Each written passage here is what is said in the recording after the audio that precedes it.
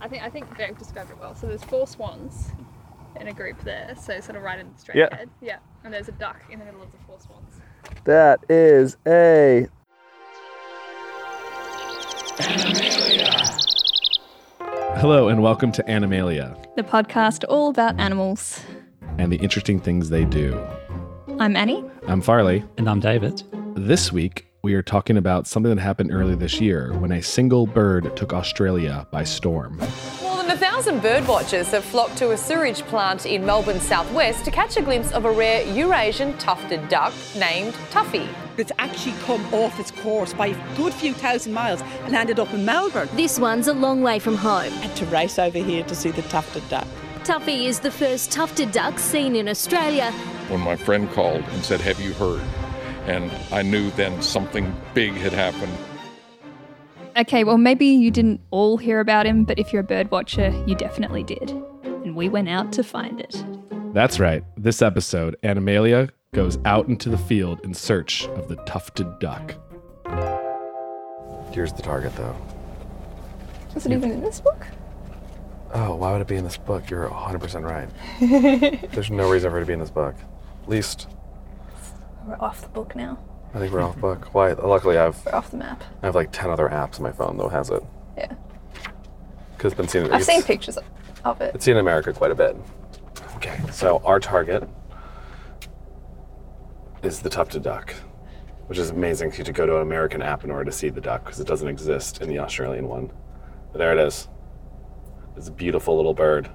With a tuft. With a tuft on its head. So pretty. And the female's not that pretty. Male, very pretty. So these birds are actually really common in other parts of the world, right? So in the States, they're still considered rare, but otherwise in Europe, it's like tens of thousands live together. So it was funny, so I was talking to Robin, a Swedish guy, and he was the one I went down here with, and he was extremely unexcited to see it. It's just like, yeah, I see this bird all the time. He's like, it's literally on the campus where he goes, and like where the ponds near his house where he lives. Yeah. And you can see them in the thousands. So there is one bird, supposedly, here at the... Well, there has been one bird here at the Western Treatment Plant. Yes. So there's one bird, it's a rare bird, got very lost. Yeah. It's very far away from home. Which seatbelt is Oh, it it's on? me. Yeah. So on a Sunday morning at 6 a.m., the three of us hopped into my car and drove about an hour from Melbourne to the Werribee Treatment Plant, locally known as the Poo Farm. So committed for this podcast. Very committed. So the Poo Farm is a part of Werribee Treatment Plant where all of Melbourne's human fecal matter is recycled and disposed of. And so what they have attached to it is this large conservation area that once was used for retaining ponds for the actual water, the dirty water, and now is turned into a massive grounds which birds are obsessed with. Yeah, and there's water there all year round. All year round. It's a good Yep. spot. And it eventually actually feeds into Port Phillip Bay. Charming. And birds love it. Birds love it. Why? I just assume all the insects, right? Well, You're just really painting this picture of like these ponds full of poo with blowflies and all these birds being like, hey, this is paradise. That's literally what it is. but when you see it, it just looks like wetlands. It's very pretty. It actually is a reality. beautiful area. It's quite beautiful because they have these large retaining basins that you can drive around with paths through them, and it's completely protected because it's human poop, so people cannot be let onto it. So unless you actually have a permit, you can't access the area. And so people that apply for a permit and get it, which actually takes a bit of time, it gives you access to this really beautiful kind of conservation area. So the Western Treatment Plant is huge. According to the Melbourne Water website, it occupies, and I love this stat, 10,500 hectares, which is the same size as Disney World. So it's just a Disney World for birds. And, Pretty much. and birders. Should I just start shouting out bird names? Yes. Black swans, lots of them. Black swans, spoonbill, some stilts are the ones with the pink legs. I should keep track. I'll get a notepad. I guess we should be actively scanning now Yeah. because he could very well be in any of these ponds.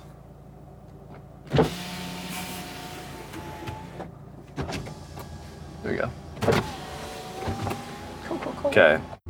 A bit of personal background for all of us, by the way, as far as the bird world goes, is I am a full birder. So I travel the world and count and list birds, and I do it fairly obsessively, although right now I'm very focused on my PhD. So my birding's set aside, but I am a very avid birder. Yeah, whereas I travel and I will see birds and be like, oh, that's a cool bird. And then I come home and Farley's like, you didn't keep a list. You don't know what birds you saw. You got to keep a list. And David, what is your experience bird watching? I just travel. I don't mind the birds. You do not actively object to the birds. No, the birds are there and I don't know what they are, but I see them. So David is... so I've been birding with Farley before, so I have had some experience with this, whereas David, this is an entirely new experience. Yes, it definitely was. What are the sandpipers? Okay, so I hate this. So there are sharp-tailed sandpiper are the most common, medium-sized one. Yeah. The little ones are... I think redneck stints. Yeah. Then there's curlew sandpipers, which are the bigger ones that have a slightly curved down bill. Then you have all the stilts, you know what those look like, right? Pink legs. Yeah. Okay. Then obviously you have the royal or yellow spoonbill. Yeah. We have gray teals, are the most common duck out there.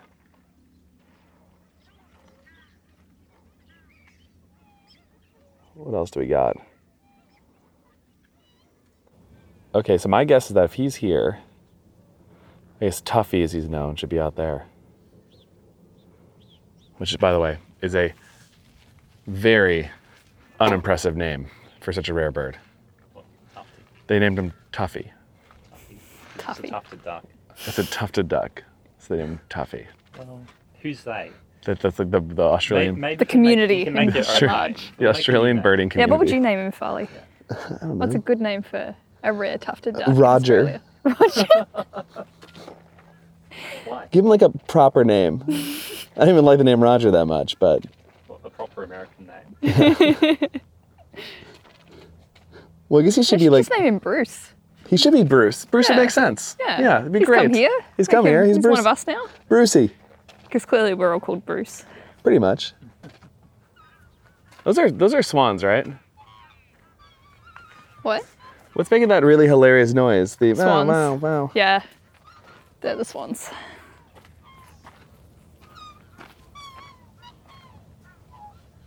All right, so pretty much the idea of what we're doing is this is twitching. Why is it or called birding. twitching? Well, it's called twitching because twitchers can't focus on one thing at once. They're always constantly looking. So it's the idea of you're always looking for something new.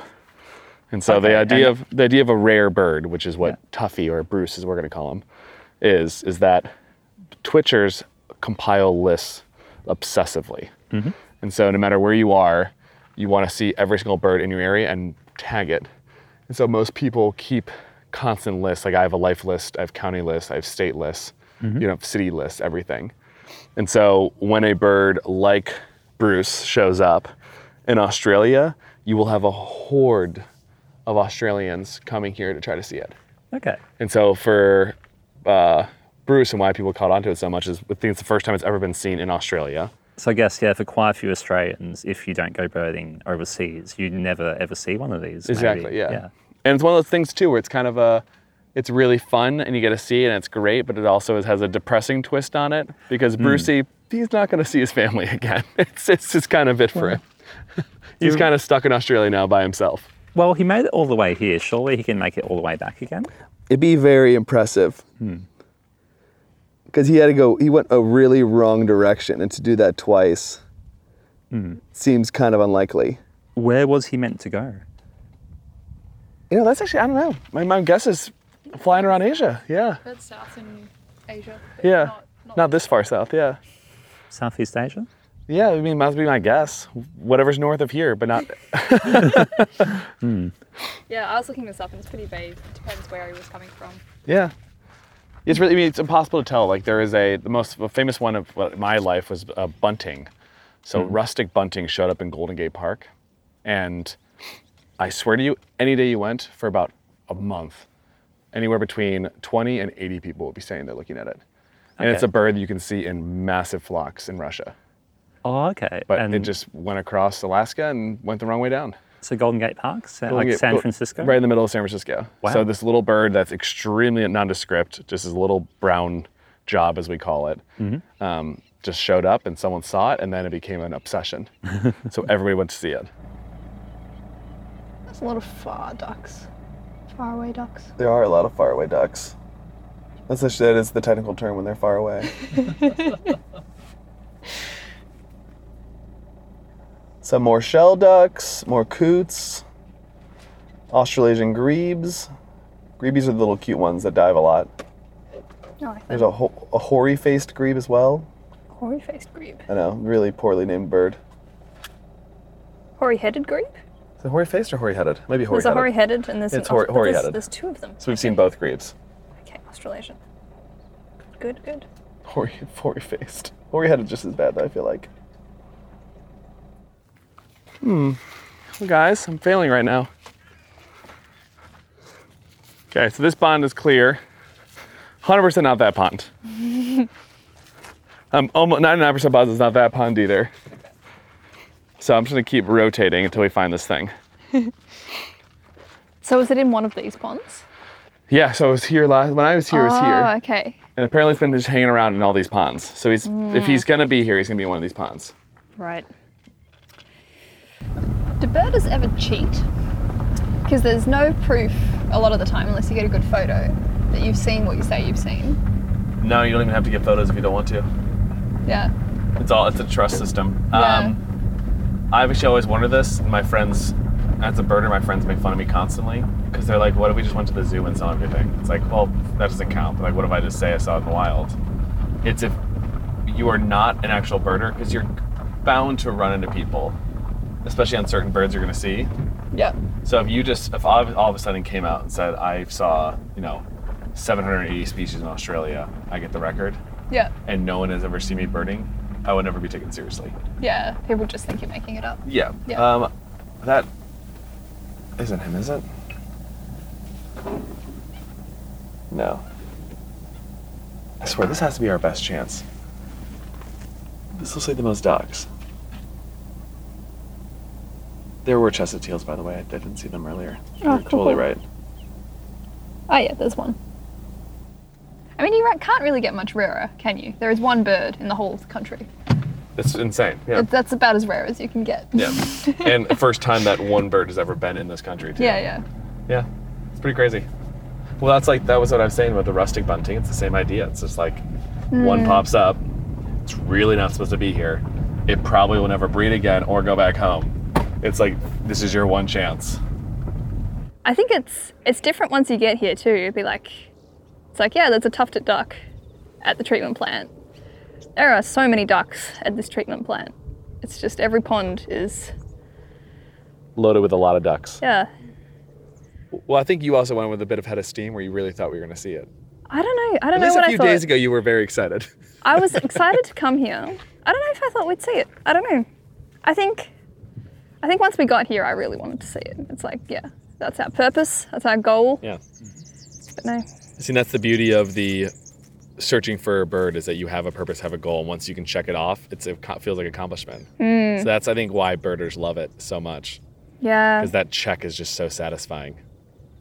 So we spent about 3 hours driving around the Western Treatment Plant looking for this tufted duck. I think Dave described it well. So there's 4 swans in a group there, so sort of right in the straight ahead. Yeah. And there's a duck in the middle of the 4 swans. That is a shell duck. Well, fuck. I thought we had him. I gotta tell you. I felt pretty confident there. Just so many damn shell ducks, come on. Couldn't there just be one tufted amongst all the shells? We could lie. We could say we saw it. We saw him, we're the last ones. Oh my god, there he is. So, in the end, drum roll, did we find this duck? We did not. We did not find this duck. Very much so a fail. Well, in a sense, yes. But Oh no. It was a complete failure. David, now as a person that's never experienced bird watching at all, yeah. what you think about it? No, it's been an exciting day. I mean, Such bullshit. no, like, It's not been that exciting. okay. I mean, it's not. It has not been a boring day. Good. Okay. You guys have been very helpful with showing all the different birds and why. This Did is you really- ever could you see yourself actually doing this again? Bird watching. Is there enough did you get enough enjoyment of the last 2 hours, 3 hours, to call yourself a potential birder of the future? Maybe not a birder, but I would definitely go with you two again.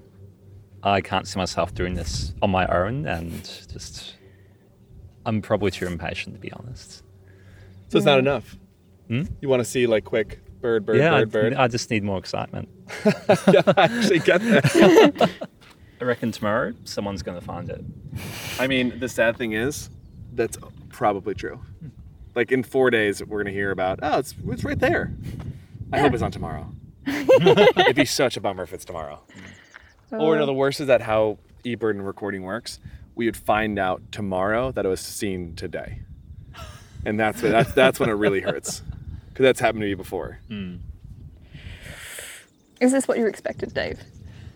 No, I don't know why. I had the impression I thought we'd be hiding in bushes, like on our bellies, on the ground, in the bush with the binoculars. That's just the impression I had. I don't know why I was thinking that. You know that most birders are over the age of 70, so you can imagine just an old person slowly getting on their knees. It's really funny. That was your full impression. That was my impression. I don't know where I got that from. Probably movies and stuff, when people. Yeah, people stalking wildlife. Yeah, I reckon from I kind of wish you still had that image of us. That's so much more badass. Instead of just driving around in your car and casually getting out when you feel like you have to. Yeah, where's all our camo gear? Where's all, we're not, yeah. Oh, but that's the best thing is, and this is why I kind of love birders, is that people will wear full camouflage, hiking boots, full outdoor gear, have the vest, everything to do what we just did. Wow. Which all of us are doing in sneakers, jeans. I have sandals on. It's but people go full on out for it. Well, guys, that's Rarity Birding. Welcome, I guess. So you've been listening to a special episode of Animalia, and we now have a way that you can support us if you enjoyed this episode and our other episodes and help us to make more. So check out our Patreon page. Have we got a link? David, help. Yeah, it will be linked. Okay, it'll be linked in the episode notes. Yes? Why are you... I don't know. Yes, I will do that. Thank you, David. Put it in the script. This isn't live. We can work things out. We can fix this. So this has been a special episode of Animalia, and if you would like to support us in the making of this podcast, you can now do so via Patreon. We now have a Patreon page. You can find the link on our website, and we'll put it up just about everywhere, I think, to try and make it as findable as possible. But this is very much a labour of love for us, and so it'd be nice to have some help with covering some of the costs of making these episodes. And with that, thanks for listening. Bye.